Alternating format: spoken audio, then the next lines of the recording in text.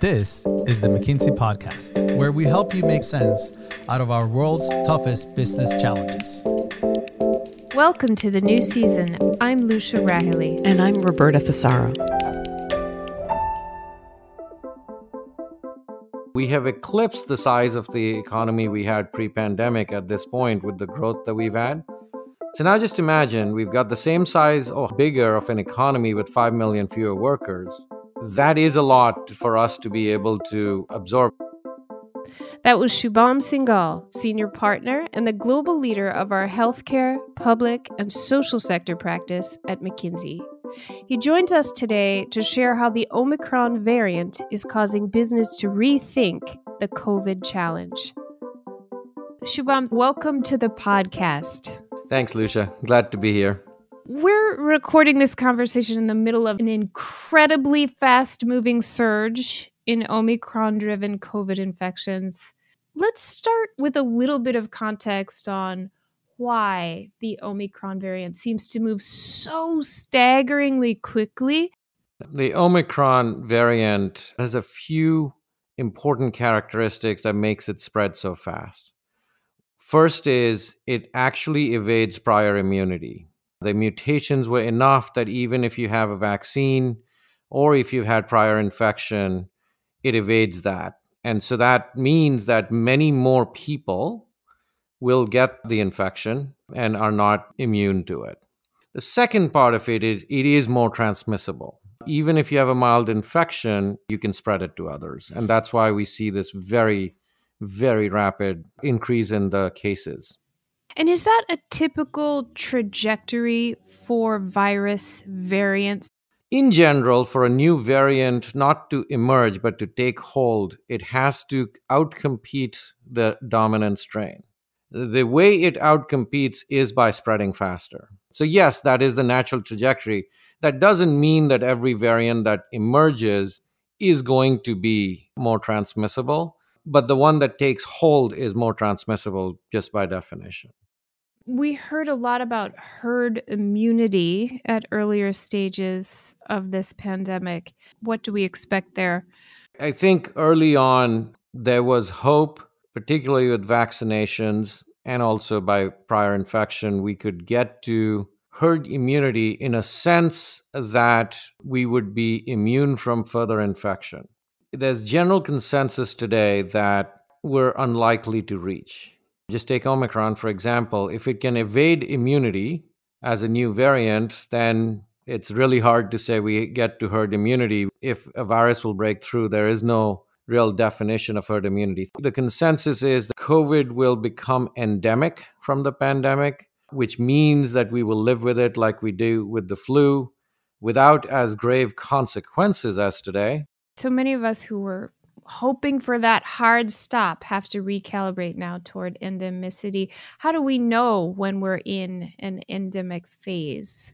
It is not a light switch event to get to an endemic phase because it is as much about the behavior and psychology that we all exhibit as it is about the epidemiology of the virus itself.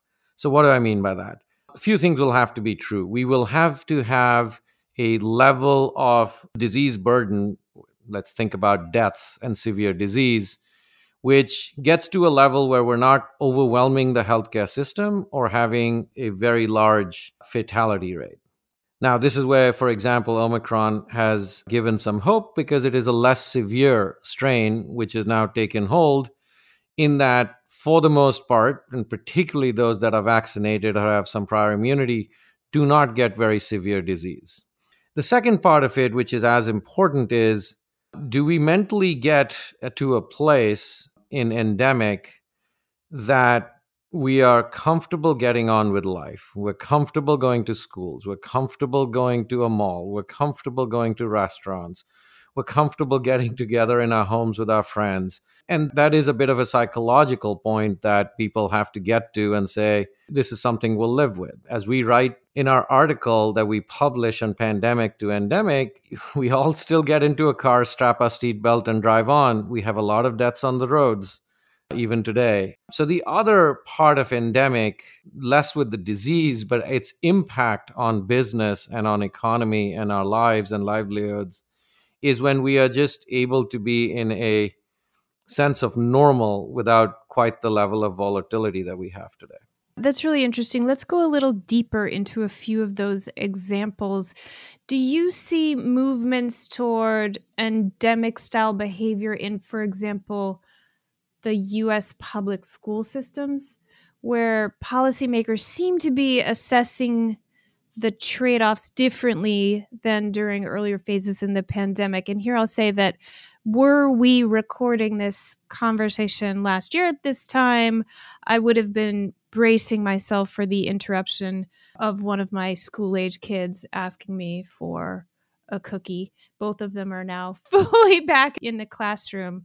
So is that an example of a shift toward more endemic style decision-making? It is, because two things on this where consensus has to emerge.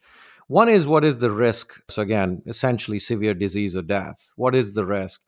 And there, a lot of the population, as vaccinations have happened, and including for children, although not all of them have a vaccine available, there's a greater degree of comfort that people have that at least the worst outcome is largely off the table of death. The other side of it is we learned through the lockdowns that the learning loss was quite meaningful and substantial. If you just look at math and reading, and quite a lot more substantial for the younger students, first of all, because the way that they learn is by being in person and interacting and not just sitting on Zoom, if you will. And then the second part of it is that we saw a degree of inequality really emerge as well. So it's one thing for those that have the resources and have the space in the home and the good Wi-Fi and an extra computer and so on, versus lower income neighborhoods and populations where they don't have access to that. So we now understood what the risk is on the other side, which is we will have a population fall behind and inequality increase, which we then balance against a reduced risk of severe disease or death as vaccines came in. And we look at it and say, you know what? We have to just have schools go on with it, recognizing their risks, recognizing that we'll need masks and other protocols, but we just have to keep moving forward because the cost is too high. Media headlines now seem to be teeming with stories of hospitals under strain. We spoke recently on this podcast with Gretchen Berlin, one of your colleagues in the healthcare practice at McKinsey, about the protracted pressure that nurses are laboring under and what might be done to help. What are you hearing from your hospital clients about what they're grappling with now? It's very interesting. Let me start with, I was talking to the CEO of a pretty significant hospital system in the Midwest. This was at the beginning of January, and he said, for the month of January, I've had to postpone all of the other care and elective surgeries because we are overwhelmed with COVID patients. What is further interesting within that, while the ICUs at the hospital beds are full, 93% of the admits, the people that were in there, were not vaccinated, which is why in Omicron, even while it is less severe, for those that don't have vaccination are ending up in the hospital. And so we have overwhelmed them. By the way, we have seen this in other geographies where there is higher vaccination, some countries in Europe. You don't see that same pattern of the system getting overwhelmed. The other side of it is exactly as you said, that as Omicron spread, and particularly spread to those that are also vaccinated, not only is nursing staff stretched, we had a lot of them fall ill or get infected at least and not be able to be at work. So the combination of the two is causing a fair amount of overwhelming of the system. Now, in a world where we are vaccinated, in a world where we have a degree of immunity where infection does not lead to hospitalization as much or as often, then our health system can handle it. And that's the definition of endemic, because our health system is designed for severe conditions where people can kind of, when they face that, be able to handle. But it is not designed for these kind of spikes that we've seen during COVID. Just one other thing, Lucia, I just will say, which is a real human cost, We talk about it, and I just called it elective surgeries have been postponed. This is not like, oh, it'll be fine. A bypass is an elective surgery. Bad things can happen with your cardiac condition, with a number of conditions that people have. So there's also a very real cost that has emerged here on people's lives of not getting the required care because we're so overwhelmed with COVID patients. Yeah, there's the human cost of that, which is obviously enormous, and the priority. There's also the way that interruption in health and well-being contributes to loss of work, as you described with the nurses getting sick. Are we seeing talent shortages and the talent gap that was looming as we went into this pandemic getting worse during this Omicron surge, and how are leaders navigating that? It absolutely is. We're still short by 4 or 5 million the workers that we had prior to the pandemic. Some amount of it is that it has accelerated retirement of those that were close to retirement. And are we going to get them back? Don't know. And some amount of it is just, for example, women with children who feel with the disruption that has existed with schools and the like. And frankly, in many cases, a fear where if you have children under 5 and don't yet have a vaccine, how do you protect your family? And so that's another one that is, kind of straining the system in terms of a talent shortage. Now, all this when, on the other hand, what we were worried about when COVID hit was, wow, the economy will go into a deep recession. It was deep, but it was very short-lived and bounced out. And we have eclipsed the size of the economy we had pre-pandemic at this point with the growth that we've had. So now just imagine we've got the same size or bigger of an economy with 5 million fewer workers. That is a lot for us to be able to absorb. And that's why across the board, we have talent shortages that are playing out. The airlines had this. If you get infected, the protocol is that you have to quarantine for an amount of time and not show up to work. You already have shortage. You add to it when people have to be out of work. Shubham, you also mentioned supply chain and the supply chain issues that have resulted from the pandemic. How do we expect the current spike in COVID infections to affect supply chain resiliency? It's a very good question, Lucia. First of all, on supply chain to us is over the years or decades, we built up a very efficient global supply chain for most things, which was built to be just in time and highly efficient. What we learned is, while it's designed to do those things, and it's quite remarkable, it's not necessarily as resilient as we would like it to be. Now, to be fair, there's also a demand spike on goods that has happened during the pandemic. First, people couldn't spend on services to go out and go to restaurants, etc. They spent a lot on goods. 17% global increase in demand for goods is a lot to be able to fulfill. And that is just on the demand side. Then on the supply side of it, you can have manufacturing shut down. As we've seen, you can have ports either shut down or not be able to operate at full strength if there aren't enough people who are infected, who again are unable to kind of come in. The realignment of supply chains to incorporate resiliency takes time, but also I would be hard pressed to imagine that we'll continue to have many years where we would have close to 20% increase in goods demand that is straining it either in that direction. As we hopefully get beyond this, we'll all stabilize our own purchasing patterns more towards services and experiences, and a little less towards the goods that we've all been buying while we've been sitting at home on our favorite online retail store. So that'll readjust too, and which will help alleviate the pressures. Let's turn to talk a little bit about what business leaders can do. When Omicron broke, many companies were on the brink of implementing plans for at least a partial return to the office. Does Omicron simply mean delaying that return, or does it materially change the calculus for how return should be managed?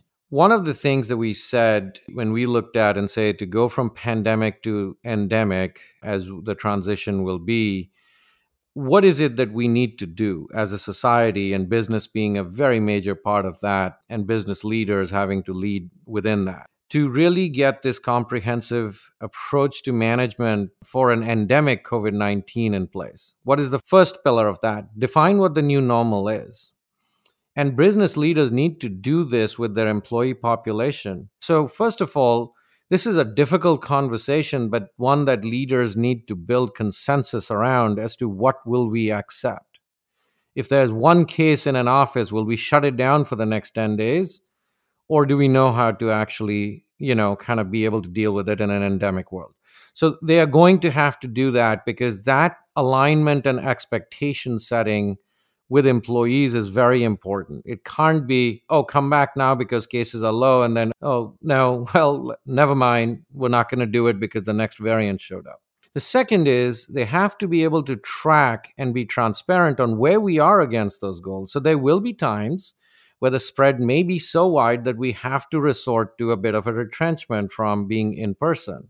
What are those thresholds? And how do we know in a way that we can trust that that is actually really playing out? Also, transparency on what are you going to do? Do you have a vaccine mandate or not? And if you have a vaccine mandate, where are you against that? Then we'll know at this point we'll need boosters. Where are you against that? Those are all points that will have to be tracked and communicated. The other thing that workplaces will have to do is to say, are we just going back to the workplace we used to have? Many times we had stale air, we had open cubicles, or have we learned from this and said we have installed and reconfigured our workspaces in a way that we limit some of the spread?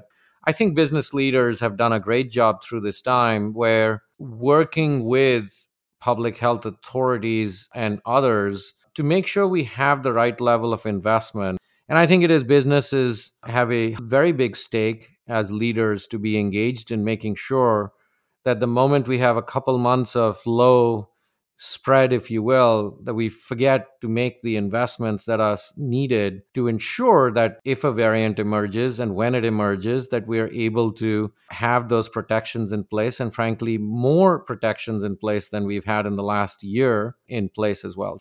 Any sort of specific examples of tools or approaches that you've seen leaders adopt successfully, especially those who have already navigated the transition back to in-person working? Like, what's the role of testing, for example, in return to office plans?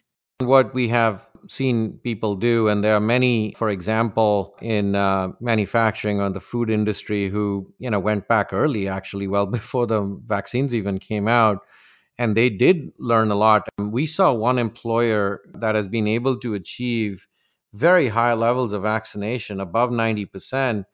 And they are located in a geography that has, been persistently low in the 40-some% of vaccination. So this employer actually had on-site testing and vaccination easily available. So no one had to kind of find it, go somewhere, schedule it, etc. So they knew that when infection happened, they knew it as early as they could. So they could then, kind of contain it from spreading very significantly. Do you have any concrete examples, they can be anonymous, from clients that demonstrate how they changed their office space, their office configuration, for example, for safety? They had to figure out and change the way, for example, how you would create pods of employees that came in at different times. You just think about simply, okay, the shift starts at 8, everyone shows up at 8, bunches up around the entrance and so on.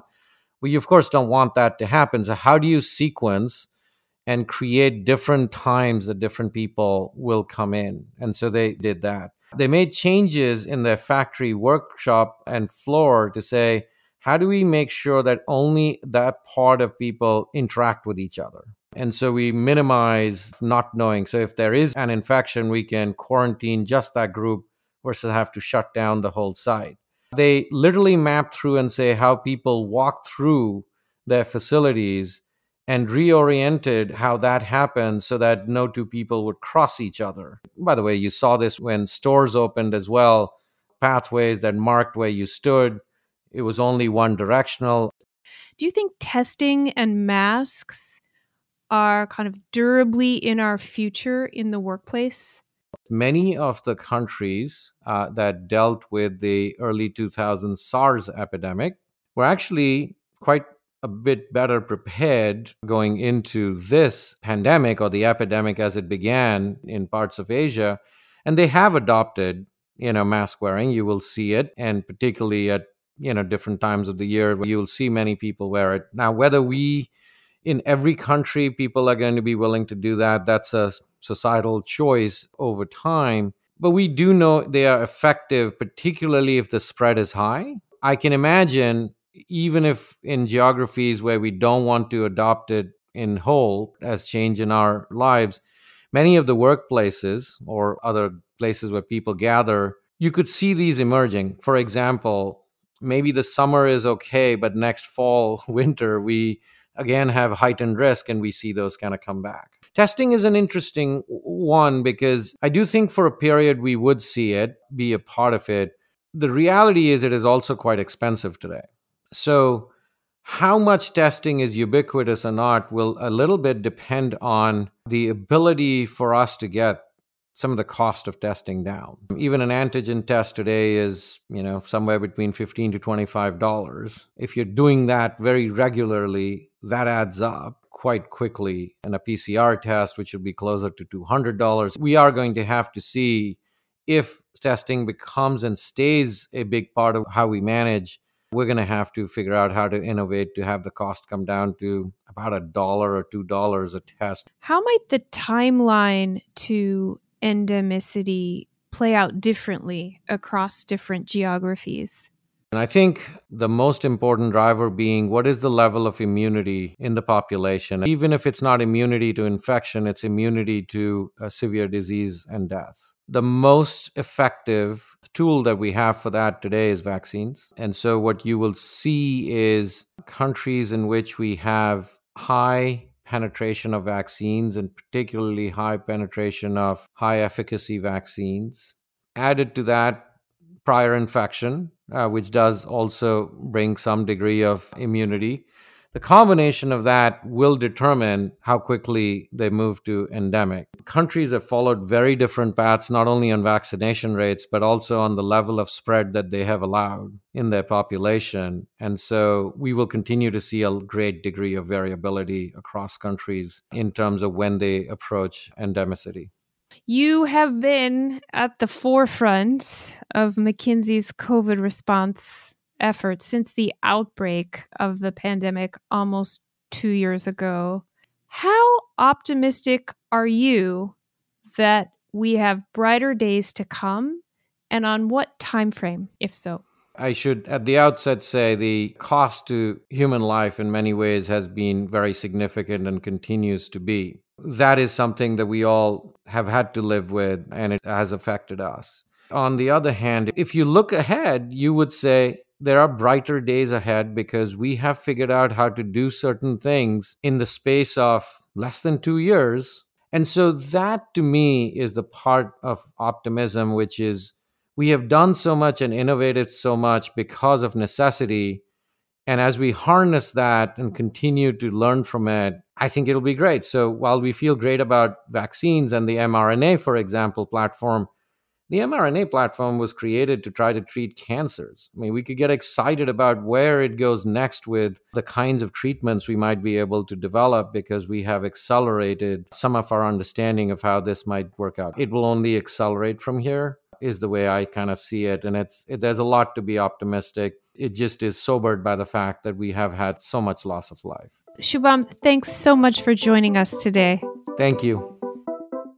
Shubham expressed some optimism about future applications of the mRNA technology. Well, Catherine Hayhoe also is optimistic, but her focus is on the environment. She's the chief scientist for the Nature Conservancy, and you're about to hear a clip of her from our Author Talk series for the book she recently wrote, Saving Us, A Climate Scientist's Case for hope and healing in a divided world. As a climate scientist, I don't find a lot of hope in the science itself because often it seems like every new scientific study shows us that climate is changing faster or to a greater extent than we thought or affecting us in new ways. The giant boulder of climate action is not sitting at the bottom of an impossibly steep cliff with only a few hands trying to push it up. That giant boulder is already at the top of the hill, and it's already rolling down the hill in the right direction, and it already has millions of hands on it. And if we add ours, it will go a tiny bit faster. And if we use our voice to encourage others where we work, where we live, all of the organizations we're part of, our place of worship, our neighborhood, our children's school, it will go even faster. Climate change is the most politically polarized issue in the whole country. And it's not just the United States. And part of this polarization is expressed through sciencey sounding objections. People say, oh, it's not real, it's not us, it's the sun, it's volcanoes. You climate scientists are just making this all up to line your pockets with government grants. If we wanted to line our pockets, there's a lot easier ways to do it than inventing a global hoax and maintaining it for 200 years. That's how long we've known that digging up and burning coal and gas and oil produces heat-trapping gases that wrap an extra blanket around the planet, causing it to warm. But today, just 7% are dismissive. 70% of us in the US are worried about climate change already. The time to act is now. But what's holding people back are two things I talk about in the book: psychological distance and solution aversion. When you poll people across the United States, 70% of people are worried, and more than 70% agree that it's real. About the same numbers agree that climate change will affect future generations. Then you ask, will climate change affect you personally? And the numbers plummet. Only about 40% of us agree that it will harm us personally. And even those of us who are concerned about it, we still think it's an issue for the future, for people far away, or for people who care about other things than we do. The two hardest chapters for me to write in the whole book were the chapters on fear and guilt. Fear serves a purpose. Fear wakes us up. Fear shows us that there's a problem. And if we don't fix it, it is the fate of civilization itself that hangs in the balance. It's not about saving the planet. The planet will be orbiting the sun long after we're gone. It is quite literally about saving us. But here's where the choice happens. If we know what to do with the fear, if we know how to act, then that fear energizes us. It motivates us to act. 50% of people in the US feel helpless. That idea that if I do something, can I even make a difference? Fear paralyzes us. And here's the thing. If we don't act, we are doomed. We have something that is more powerful than our footprint, more powerful than our individual actions. And that is the shadow that we cast. I started looking at history. I started looking at our modern industrialized society. I started looking at how things had changed radically and significantly. Civil rights, women getting the vote, the eradication of slavery. The world has changed in really massive ways along the same scale of the changes that we are talking about that must happen today. And how did it happen? It was because very ordinary people of no particular power or wealth or fame, people, many of whom we don't even know their names today, they use their voices to call for that better world, to advocate for change, to say this is not the way things should be and there is something better. And because of them, the world changed. That's the way it's changed before, and that is the way it can and must change again today.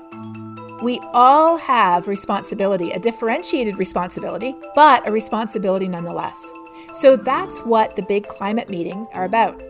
These climate meetings are a chance for all of the countries to show up to the global potluck dinner, so to speak, and to bring their contributions. And it becomes painfully obvious who is and who isn't contributing their fair share to the Paris Agreement. And so it encourages us to up our ambition together. And so if I were a prime minister of another country or the president of another country, I would be looking very carefully at all the dishes that people brought to the global potluck. It begins with them, our leaders, using their voices too. And here's the thing. If we give up, if we decide that we're doomed, we are. But what does make a difference is action. Thanks so much for listening to the McKinsey Podcast. I'm Lucia Rahilly.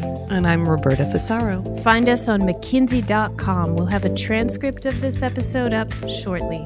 And check out the McKinsey Insights app, where you can find this podcast and other helpful content updated daily. And if you would, we'd love for you to leave a rating and a review. We'll see you in 2 weeks.